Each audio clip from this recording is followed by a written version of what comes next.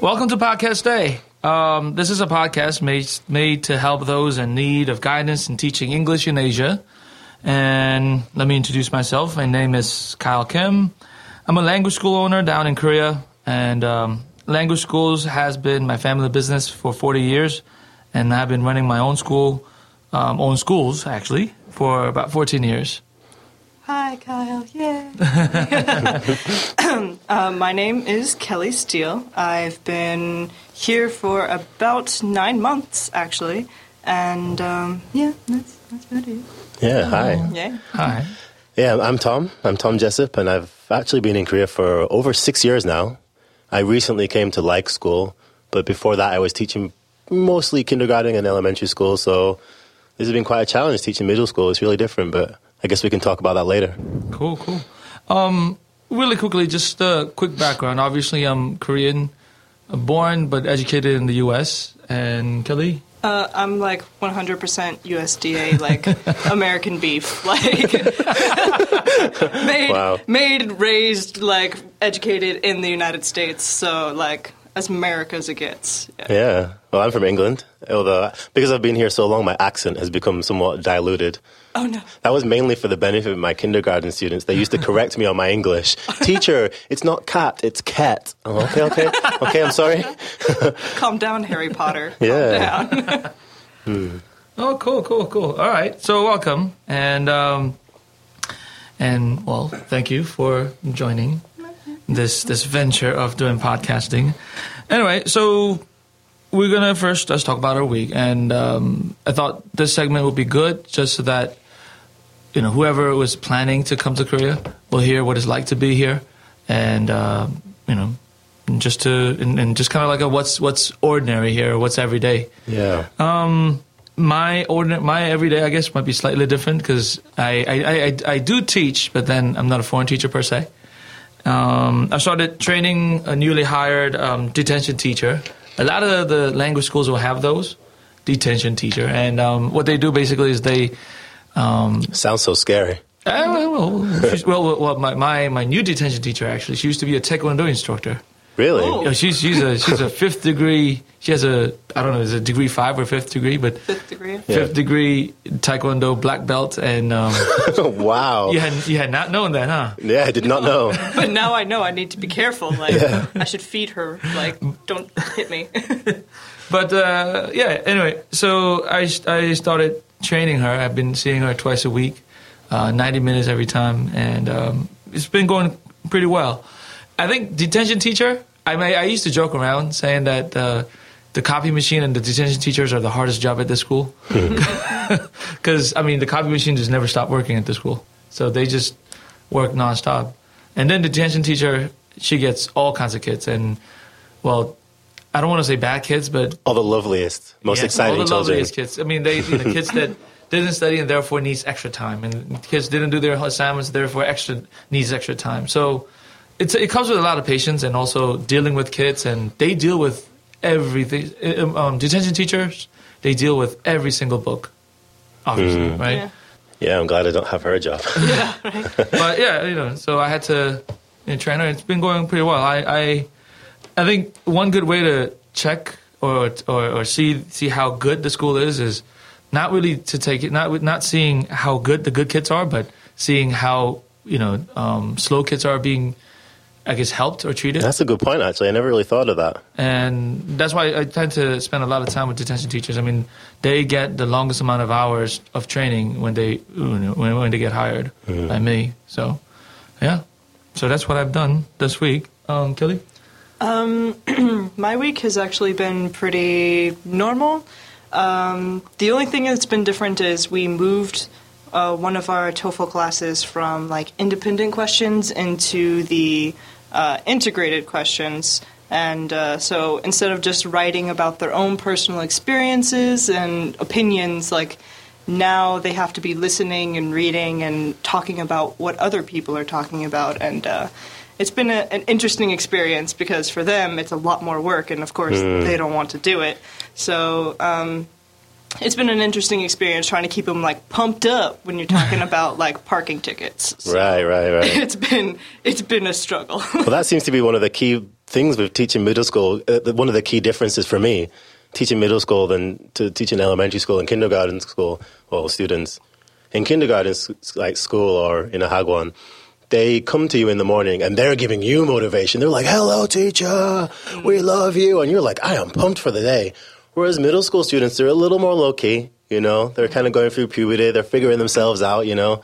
And I think it takes a lot more subtlety, a lot more finesse to kind of get them and keep them motivated, you know. So if you are talking about something boring, then you really have to, it's quite a challenge to keep them motivated sometimes. Yeah.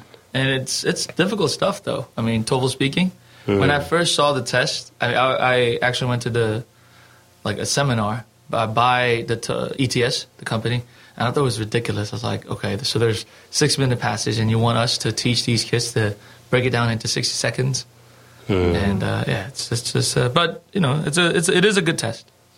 Anyway, and anything else? No, that's okay. And so Tom. I mean, for me, like I mentioned before, I only started at the school like a month ago, so I feel like I'm finding my feet now. When you first start any new school, there's like a period where everything's just a blur, and there's 101 things you're supposed to remember, and you have to just write everything down. But after like sort of 2, 3, 4 weeks, it starts to settle. So I really feel like I'm getting into that kind of period of, I know what I'm doing now. And this week I had a couple of classes where I can't explain it. They just went amazingly. Like all the kids were really motivated. I was motivated. There was like this perfect sort of golden zone of motivation where we were all just like, yeah, let's do this. Let's talk about parking tickets or whatever it was, you know. And it was just great. I remember you, Kyle, came to my class right after. And he was amazed. Yeah. Like, I was on a teaching high at that point. I was like, wow, because you really do kind of get like almost like a high after a really good class, you know. Yeah. So those were the highlights of my week. Yeah, cool. It was good. All right. So that's the inside scoop of Howard. By the way, just to throw it out there, we all teach at the same school. And, maybe we should mention that. Yeah. And, I mean, we don't have this isn't something that we got to hide or anything like that, you know. So of course, we all teach at a wonderful school called Like School. The most wonderful of schools. The most wonderful school. And if you believe you're a wonderful person, please come join us. All right. So today's topic, the first episode, is how we got here. I'm sorry, you had a different topic I wanted to use, but I forgot about it. The song's title or something? Oh, the song title was just like the name of the episode because it says how we got here, and I just wanted to change it to started from the bottom. Now we're here. Okay. So and I liked that. He picked up what I was putting down. Yes. So when we upload this, we will change it to, what was it again? Started from the bottom. Start from the bottom. Now we're here. Okay. Wonderful. All right. Now, in my case, I started this business, because my parents were doing it, and I took over, and, I've been doing this ever since I graduated college, so I've been running school since I was 22, and, it just came to me natural, but I am curious, especially for those who wish to come here one day, I am curious, and I think the listeners might be curious, how you guys chose to come to Korea. For sure. It's different for everyone, right? Yeah. How about you, Kelly? We hinted the other day that you had an interesting origin story. Yeah. And I want to hear that. All right. Well, so here it goes. Let me lay it down. I actually have a pretty interesting Korea story because I studied at Ewha for a semester, which is one of the top women's colleges in Korea. So that's when I really fell in love with Korea. And I was, in college, I was about to graduate, and you're panicking, like, oh my God, I have tons of student loans, I need to pay them off, I need a job, like, right now. So I was pretty much applying to everywhere and anywhere that was looking like I think that's a situation many people are in, right? Yeah, for real. Like, I never could understand why secretary jobs needed 5 years of work experience. I mean, come on, be real. So, I was applying to everything and everywhere, and I remembered that I had met a woman here at a concert, actually, in line, that was from Australia, that taught at a hagwon in Korea. And I was like, you know what? Psh, let's try it. Let's just, on a whim, it was like 3 o'clock in the morning. I had applied to everywhere, so I was like, all right, let's do this. So I randomly sent my resume to some like recruiting whatever, and then I got an email the next day and started the whole process. So it was, I guess, an interesting but not entirely untypical like story of how I came to Korea. But it was. Was there any particular reason why you chose Korea and not like Japan or China or somewhere like that? I went to Japan, and Japan, like, I had a horrible time in Japan. Like, it was expensive and just hated every second of it. Yeah, the living costs were my reason for not Japan too. Exactly. And plus, Japanese is so hard to read. Oh my god. So I was just like, let's go Korea. Like, I already love Korea. I love Korean food. Like, it's going to be great. So that's why Korea, especially not China. Never China. Their writing system is ridiculous. And ironically enough, I've started trying to learn a little bit of the Hanja. Oh yeah. Yeah, and you're right. It's crazy. It's really hard. Yeah. Cool. Way harder than Korean anyway. Yeah. What I didn't realize before I came was that the Korean writing system is perfectly phonetic. Yeah. You can just read it left to right, like as if it was English. You just need to learn the characters. Right. Whereas Chinese, you just need to like, I don't know, guess. Study really hard. Korean, you can learn in like a day. The alphabet anyway. Yeah, it's amazing. All right. And Tom? Yeah. Well, unlike Kelly, who had, it seems like a wealth of knowledge before you came, I knew nothing before I came. In my head, I was thinking Japan or China or Korea. I just thought I wanted somewhere in Asia because it's really far away and consequently it must be interesting, you know? So I thought, well, like you said, Japan is too expensive. I get paid a similar amount to Korea, but the living costs are just so high that it's going to cost. I won't be able to save very much there. And I thought China sounds good because I could learn this really difficult language and then come back and show off. You know, like I can learn this amazing skill. And I thought, well, you know, China's becoming more and more relevant. On a serious note, you know, like I thought it's becoming more and more relevant. So, like, you know. Yeah, let's get ahead of the game and learn Chinese. But then the pay was just so low compared to Korea, which is like this perfect middle ground of Asia, an interesting culture, interesting language, and a pay that I could save on. You know, I could save this money and, you know. Yeah, so that's why I chose Korea. As to the actual sort of physical act of coming here, it was such a fiasco, such a stressful fiasco. Yeah, like, because you have to go through so much... Well, you have to get the criminal background check, and you know I've committed many crimes, so it was hard. No, I'm totally joking. Hard to hide all those bodies. Yeah, it was just you have to go through the criminal background check, and you have to get all your transcripts, and then you have to get all these documents collated together before you can apply. You know, before you can fully complete your application, your visa application, and the window was slowly closing. And I was getting these documents in like just in the nick of time, you know, just in time. And then my actual visa that I'd applied for was on my passport, right? So they had to send me back my passport. And I was like, oh, it's not going to arrive. It's not happening. The dream is gone. The dream is done. The dream, you know, like the dream's over, man. You know? So I had to call them up. I'm like, look, my passport's just not arriving. Like, you know, what do you want to do? Like, what can we do about this? And like, you know, well, we can wait a little longer and blah, blah, blah. So it gets to the Friday where I'm supposed to be flying. And they were saying, well, if I don't catch the plane, they can return the ticket. It's not a problem. My visa arrives on the morning of the flight. Wow. Right. So I was like, peace, everyone. I'm going to Korea. Packed my bag and just rushed to the airport. Yeah, it was crazy. Yeah. And they arrived, and yeah, that's how I got here. Oh, that's quite a story, actually. All right, well, let's do the check then. I guess Kelly, actually, before we do the check, let me go through this. You did mention the horrific process of getting the documents ready, and well.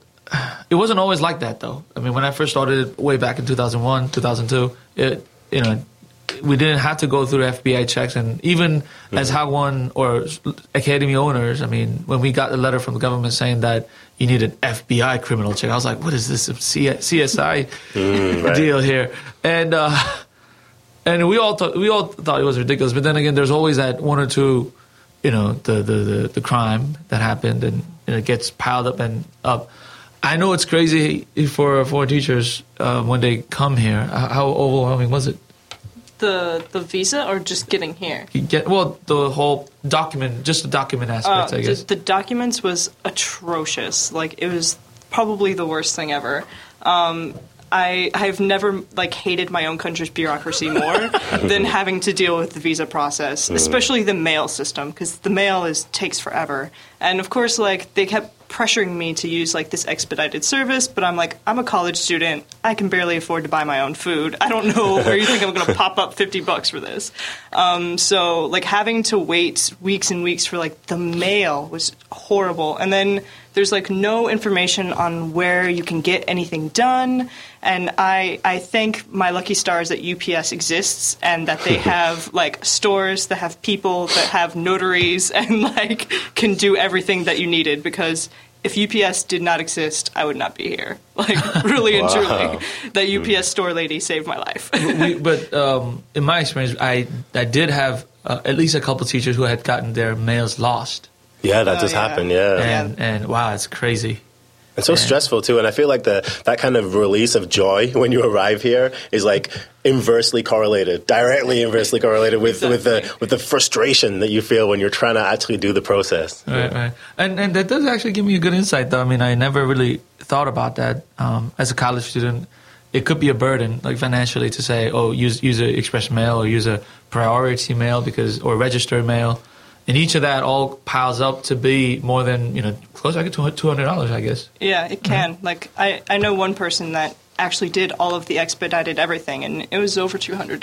Right. And then in some states, you would have to go to a consulate or embassy and take a cab there. And I guess, that is because when you try to get a job, you don't really think about the underlying cost. Yeah, you have to pay for your job. Yeah, basically. Right? Yeah, pay to get paid. And it's totally worth it, but the problem is at that time you don't know yet that it's totally worth it. Right.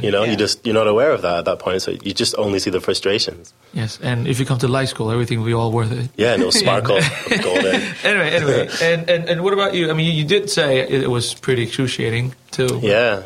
I mean, actually, I do have a question. I mean, FBI is an American thing. How did you get your criminal background? Yeah, well, you see, we don't have the is this like an MI6 criminal background? Yeah, I have to take the spy test, like in the James Bond. Yeah, I have to take some people out. What does what do people in UK do? Yeah, so we have just the Scotland Yard, which is like the London police. Sort of, I don't know what you call it, constabulary. I'm not sure what we call it still. But anyway, we only have one national police service. We don't have the FBI. So actually, for us, it's a little bit easier. Okay. We don't have to go through the same it's not as long of a waiting process for us as it is for our friends overseas. Mm-hmm. Yeah, so, it's still weeks and weeks, but we can just apply to our local police office, get our fingerprints done anywhere, or just send them in. It's really not a big deal. That's actually a lot convenient. Yeah, it's way more convenient, yeah. Right.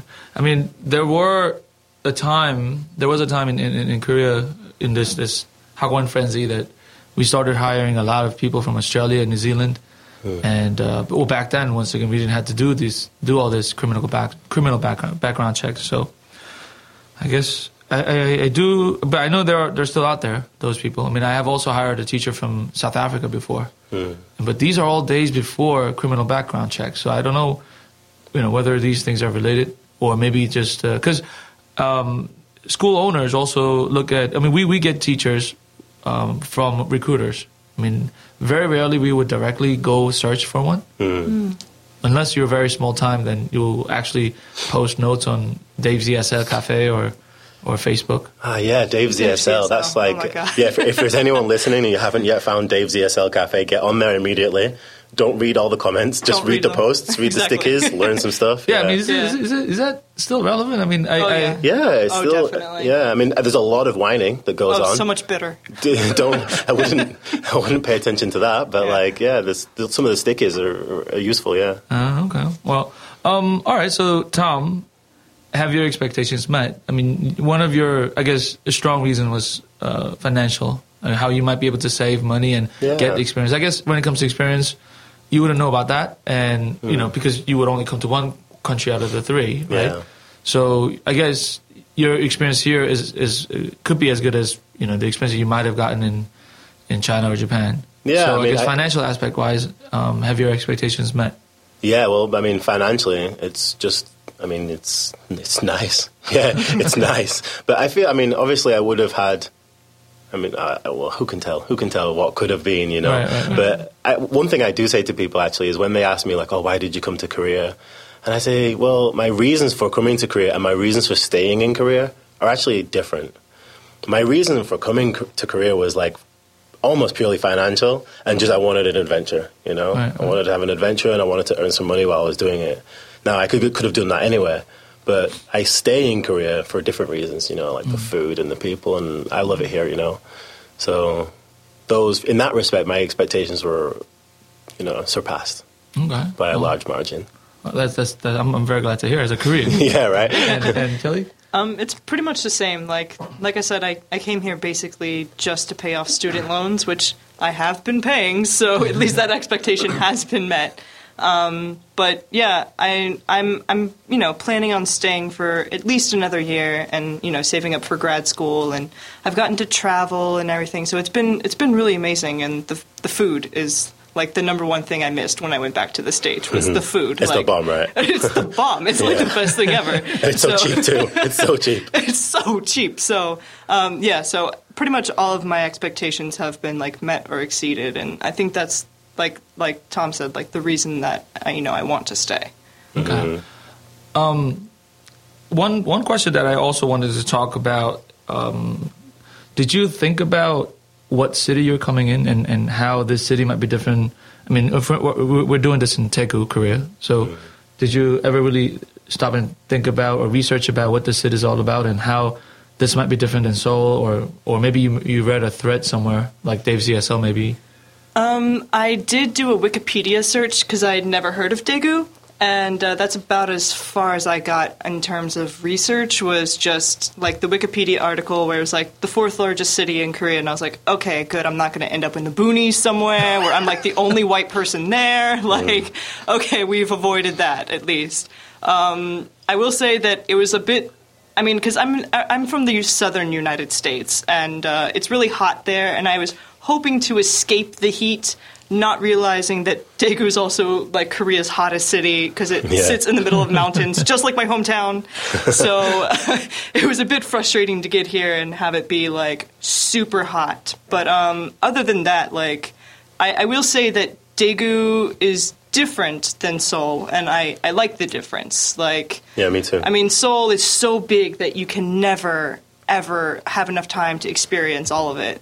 And like there's so many places to go, and like you just kind of get stuck going to few certain areas. But in Daegu, there's like one downtown where everybody meets, and it's just really like nice and feels kind of homey, I guess. I feel that adds to the community feel with the expats in Daegu specifically. Yeah. Also Busan to a certain extent as well, but we just have, because it's a little more concentrated, and especially the places that foreigners, quote foreigners.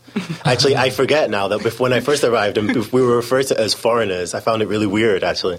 But yeah, so when us kind of expats, we all kind of congregate in a similar place, so it kind of adds to that sense of community and, like you said, homeliness. I mean, one point that I wanted to make was a lot of people.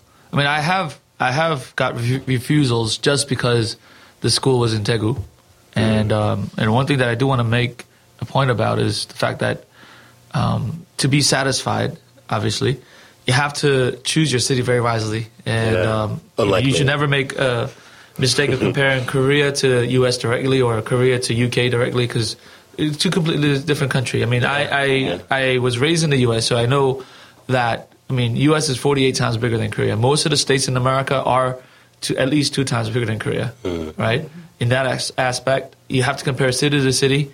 And, I mean, I do want to ask, how did Wikipedia, did it help? I mean, like I said, the Wikipedia helped in like letting me know that this is not like the middle of nowhere, and that there are, other foreigners. They are doing interesting things. Like Wicked Travel, like has tons of pages or something of things that people do in Korea. So it was nice to know that, there's stuff to do. You're not just going to be chilling in a McDonald's like the whole time. Right. Yeah. But I mean, we should remember, I mean, that there are people like that.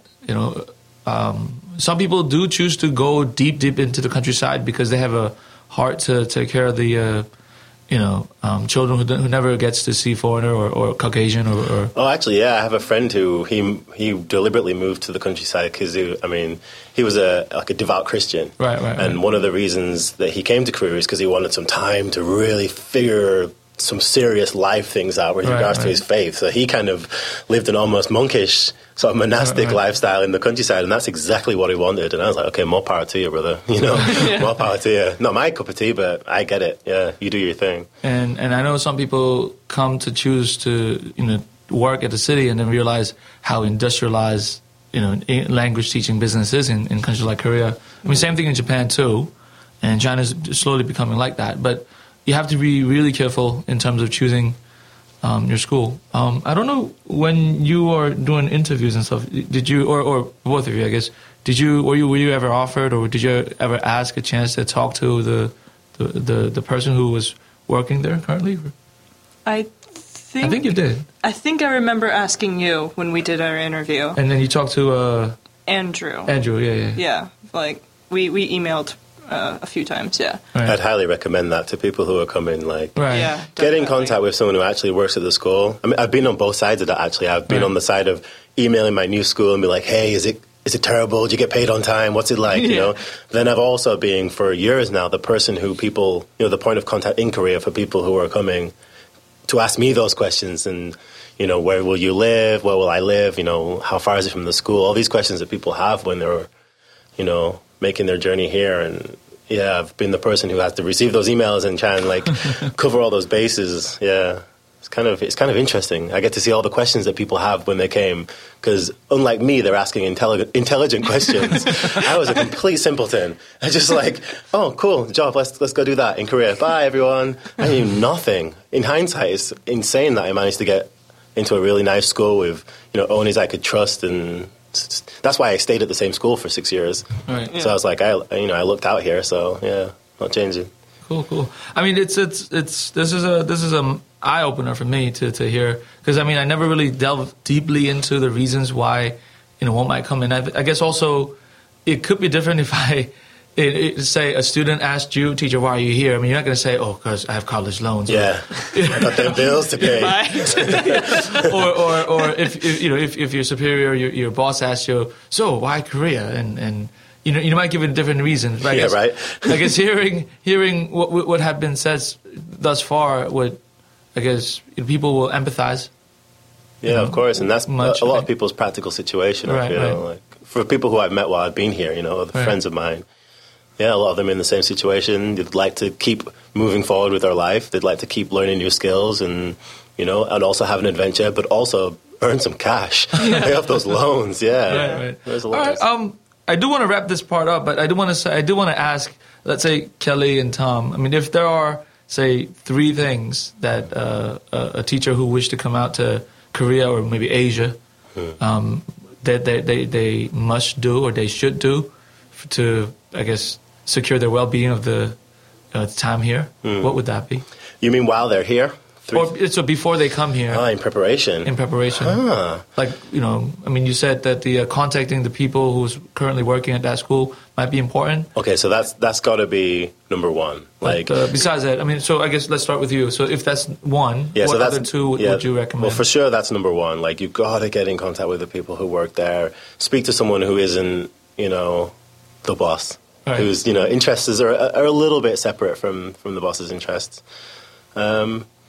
And also, I feel, I mean, obviously get your documentation in order. That's all the practical stuff. But in a sort of more general sense, like, really be prepared to try a bunch of stuff, because you're going to be in a new place with a bunch of new people. And even if you're not trying new stuff, actually, even if you're trying the stuff that let's say, for instance, you like rock climbing or something, really look into, are there rock climbing groups where you're going to be? If you're out in the middle of nowhere and your passion is rock climbing, then you're going to be a little frustrated when you arrive. So maybe check those things out before you come, because there's so many people doing so many different things. And the longer I stay here, the more I see how important it is for people to really get on those things that they enjoy to make their time here fun. Right. So many people fall into the trap of just getting here and then kind of getting washed out. They're not doing the things they enjoy. They're getting a little bit burnt out. Whereas if you just find these things, it could be anything. I've got friends who they do crochet or all kinds of stuff. Anything from crochet to I don't know, martial arts or anything, So, really look into those things before you arrive. So, common interest groups. Yeah, something like that. Yeah, really research it. Maybe. And maybe one more? Or? One more. Maybe if that's two, and that's also fine. That's two solid ones. Let's be honest. All right. We'll leave it at that. Why are you leaving me with nothing, Tom? That's it. I'm going to do two and then pass the baton. Let's see. I would definitely say, like Tom, try to find out things that you can do before you come and, like, kind of get in contact with people. I joined probably, like, 15 million Facebook groups before I got here. Like, wow. Facebook is probably, like, the biggest way of getting in contact with people here. Yeah, for sure. I know I, like, went on Dave's ESL and, like, kind of contacted people. I even went on Reddit and got in contact with people, and they really got me. There's like one person that I still talk to, like, on a pretty regular basis from Reddit, and so, like, just tons of websites. There's people everywhere, and so just make sure that you kind of find something that you can do, because it's very, very easy to get trapped into, like, just staying in your apartment doing nothing, and then you feel like you're kind of just living to work, and that's not really how you want to live your life. Especially when they deliver McDonald's 24/7. Yeah, that is the worst thing ever. Save that for lazy Sundays. So definitely also be prepared to motivate yourself, because that's something I struggle with, is motivating myself. That's a good one, yeah. So you have to be willing to shove yourself out the door so that you don't stay in your dark apartment for like 14 hours before you go to work. Be prepared to motivate yourself, because you're kind of here on your own, and there won't be anybody to, like, your mom's not there to shove you out the door anymore. Like, you kind of have to do this yourself. So I think that's one thing that if I could share with anyone, just be prepared to motivate yourself. That's a good message. Yeah, totally. Right. I do want to quickly wrap this and give my 2 cents about what you guys said, though. Talking to a foreign teacher, existing foreign teachers. I mean, if they say we only have one teacher and you will be that one teacher, then ask a teacher there to send emails to you, or at least contact with each other in email. I mean, talking to I wouldn't feel safe, even as a Hagwon owner or a school owner, that. If a school cannot provide that, I mean, you have to be skeptical. It's like references, right? Right. And especially, if it's a school cannot provide, a teacher who works there to send an email to a person who might come, then that's just said it about the job. Mm-hmm. And common interest groups and motivation. I mean, I kind of saw that as the same kind of deal. A lot of people, I do hear that a lot. I mean, I'm here to try new things and also venture out and experience new things. But there's only so much experience you're going to be doing, right? I mean, you're here to work also. Let's not forget that. I mean, and if there's 50 weeks in a year, then possibly there's only going to be about 6 weeks, 3 weeks, or 6 weekends or 10 weekends that you're going to be out there traveling. Most of the weeks you need that. Most of the weekends you need it just to rest for the rest of the week. So, unless you have common interests, unless you have something that you always done that is time efficient and you already know what's going on, and therefore you also know how to connect with people, adjusting here might be difficult, I think. And motivating yourself, I mean, that's a powerful message, I think, because a lot of people do just get stuck here and not leave, and then you're not going to be friends to anyone. Right, and it'd just be boring. Right. It'd just be boring. And if I may add just one more thing, I think this wasn't brought up, so I do want to add. Try to have a good reason besides, and then this is coming from a school owner or Korean kind of sense. Yeah, of course. Try to have a great reason why you're here besides I had to pay off my student loan. And I say that because that's your opening line. That's your opener. I mean, why are you here? A lot of people will ask you, how did you find yourself here? Why did you come to Korea? Why did you come to the city? And if you have a beautiful answer, they'll welcome you with open arms. Of course, yeah. You say that, if you say things like, I've always been interested in Korean culture, or I love K-pop. I mean, even something as silly as that, they'll welcome you, and that's important though. In reality, K-pop will get you everywhere. Yes, sir. I can't remember what I said actually in my interview, my original interview. I can't remember what it was, but it definitely wasn't. I got to get that money. Yeah. I can't remember what I said. Right. So I mean, something along the lines that you could say to your boss, but to anyone in Korea, because eventually you will be asked that question, and knowing what to say then might open doors, might be a start of a friendship.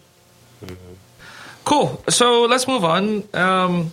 So this is a segment called YouTube Pick of the Week. And in each episode, we'll pick a video clip from YouTube that will either broaden our perspectives or improve, or I guess that will broaden our perspectives and improve what we do. And, YouTube so that everyone can watch it. And you'll also be able to find these YouTube clips from our Facebook page.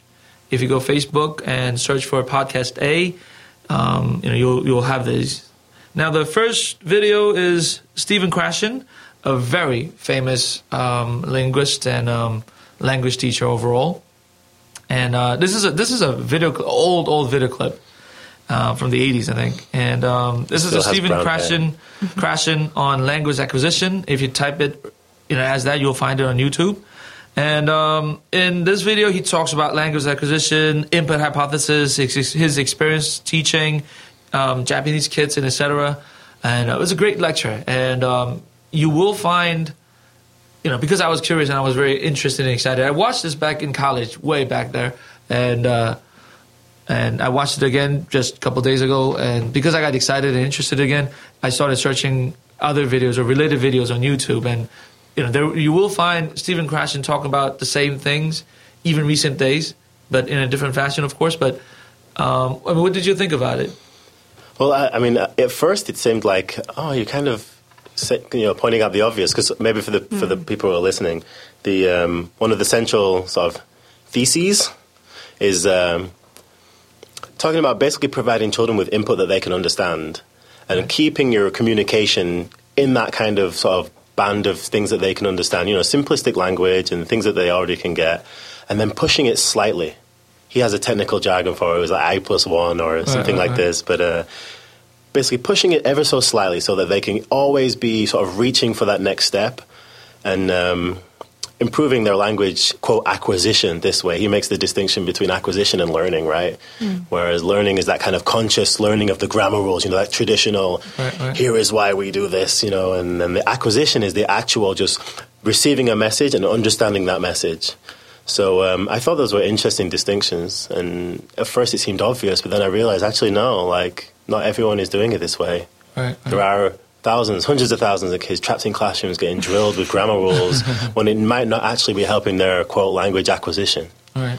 One thing that clicked to me, especially, was there's a segment in that video where it says, people used to think that if they repeat after a teacher many times or repeat after an audio recording many times, then you will pick up that language. And he deliberately says that that's not how language is taught. And he stresses the meaningful input or input hypothesis, I guess, how whatever we give them, when we find meaning into, I guess, in conversation, then that's the point that you start to understand. And he gives that Mr. Spock. And if you think about it, and then he also talks about his experience with this Japanese girl. He told me and says, say ball. If you say the ball, I'll give you the ball, and all kinds of stuff. Those things do make sense, but oftentimes I do see teachers not actually even knowing that in their subconscious. They don't really put that into practice, because we oftentimes tell kids to repeat after what we read, and they will repeat after us, and they got it, and soon they'll be able to use those vocabulary in the real sentences, but that's not really true, right? Yeah.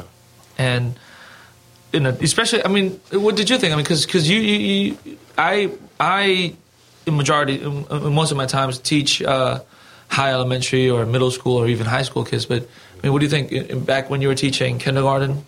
Well, one thing that I was just thinking while you were talking then that struck me about the video is that if you actually think about his method, it quite closely relates to how we acquire our first language. I think when you're teaching kindergarten students, especially, I can only speak from my own experience, but in my experience, that has been more closely how I went about teaching it naturally. Right. I naturally would, because it's a lot more physical, it's a lot more sort of energetic, and there's a lot more movement, and there's things going on, there's a lot more different situations. But whereas the more you move up the age groups, elementary, middle school, the more the situation looks like a classroom, you know? Right. And the more the situation looks like a classroom, the more you behave like the classic teacher. Right. You know, you do your role as teacher. And I don't think it's always effective. You know, I think, like, you know, Krashen says, it's more effective to teach it almost as if it was a first language. Right. You know? And when I first watched it, I was actually hiking with my new puppy.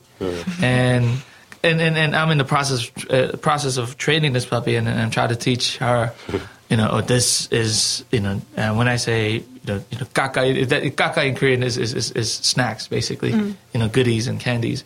And, you know, whenever I give her a treat, I say that. And I was like, after watching Krashen, I was like, okay, how long will it take for my puppy to actually understand, you know, the meaning of the word kaka? Because, I mean, I've been raising dogs all my life. And I know that after a certain period of time, dogs do understand, I mean, in my hallucination, I guess, few terms or words.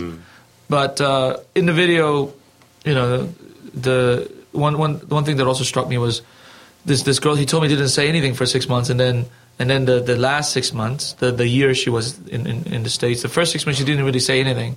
And then the last 6 months, the first 6 months she didn't say much, but then the last 6 months she was, you know, having a conversation with kids just like any other kids, and she was and Krashen was like, so what happened in the first 6 months? And his conclusion was she was listening. She was listening to make sure all those inputs were making sense and all that. And I think very rarely we think about, you know, we give them so much input to our students, but we rarely really think about what it means or how it is being perceived to the kids. What it means to them. Right. But what did you think about the video? For me, it was kind of like you're watching it and the whole time you're thinking, oh, this is obvious. Like, isn't this how we always do it? Like, of course this is how you do it. This is how it should be done.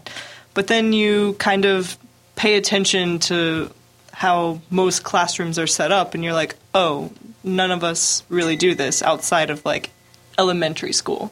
Like, once you get into talking about parking tickets, you're like, there's really nothing there. So I think that's kind of a struggle that I'm kind of still dealing with, even though I've been at this for a while, is having to take the topics that, you know, we're teaching and try to make them relatable to the kids. And for some subjects are a lot easier than others, but once you get into, like, more complex things, it's gets more difficult to break it down into more simple concepts that they can understand. And so sometimes it's something that even I have to struggle with, and, like, we'll break out the Naver dictionary and, like, try to do this the best we can, but, like, sometimes it gets really difficult, and sometimes you're just stuck there, like, I honestly don't know what to tell you. So then you have to, like, fight between you and Google Translate to find something similar or, like, really close that gets close enough. But yeah, sometimes all I really hope for is to get just close enough that they get kind of what I'm talking about, and, like, hope that between time and, like, hearing it in other contexts, they'll understand, like, truly what it means. Because, I mean, like you said, it's kind of like learning your first language all over again. And, like, I'm learning Korean, and so, like, I think it's a good thing for me to see how I'm learning Korean versus how I'm teaching them English. I had the same experience, yeah. Yeah, so it's kind of like, okay, like, I really am just like a small child having to learn the word for, like, chonwon, which is like 1,000 won and everything. So I think it's a good experience for me, and that, you know, I'm learning just as much as they are, I think. Yeah. I think to speak about Krashen, I mean, he did save, you know, here and there, very lowly of the standardized test system. And I think that's one of the things, I guess, one of the challenges of TOEFL. I I mean, TOEFL is an awesome test. I mean, I love it. But there's also loopholes where kids could just memorize some templates and get through with it. Meaning, I mean, I know plenty of kids who will be able to make a good response in TOEFL, but never really be able to, do any kind of debate or any kind of real conversation. So, I guess I don't know. I mean, maybe that adds to your point. I mean, kids don't really understand what it is, but kind of just learn how to pick out key points here and there. Yeah, well, crashing in that respect reminds me of. Have you ever heard of Michel Thomas? He does these. He does these crash courses in all different mostly European languages, right. And it was like they were like cassettes from back in the day, and you could like put on one of these things and like learn rudimentary French or rudimentary Spanish really fast. Right, and the techniques he's using are very similar to the stuff that Crashing is talking about. Just building things up from a low level. Like he talks about scaffolding, right? Providing scaffolding for the language learner. Michel Thomas does that really, really well. And it kind of like guides you up little by little by little. It's we should check him out one day. It's really interesting. Cool. Yeah. All right, so we were not like super linguists or anything. We're not a very highly trained language acquisition experts or anything. But we do encourage you to watch his videos, and just like today, we would like to talk about if there's any good videos that will improve our perspectives. Oh, and if you want a shorter one, because the one we suggested was like 20 minutes long, right? Right. Well, next time I have picked a few selections, and next ones, the other runner-ups are all less than 4 minutes. So we can put another one in the show notes, because I found one where it will blow your mind in 3.5 minutes. Right. Yeah. He gives 2 lessons in German. The first lesson is just blah, blah, blah, blah, blah, blah, and you're like, oh, that was terrible. I don't understand anything. And then he does another one where he literally speaks for like a minute or a minute and a half in German, and you understand everything. And I was like, how is he doing this voodoo magic? And I was like, if I can channel Crashing in my classroom, that would be amazing. So when you're here for 6 months or a year, and you have these like materials like Crashing and stuff, they can really make your time more fun. It's like a little game. And it does open your eyes up in terms to see the power of using stick figures and little hand gestures. I mean, it does go a long way. Yeah, that video was amazing. All right, cool. All right, I guess that concludes our show today, and hope you enjoyed it. Yeah, it was really great for us. So we would love to hear from you. Please send your inquiries about teaching in Korea. We can also answer questions about teaching English all around Asia. So send your questions to podcasta@likeschool.co.kr or leave a comment on our Facebook. Yeah, we'll get right back to you. Yeah. All right. Catch you in the next episode. All right, peace, guys. Peace all out. right, bye-bye.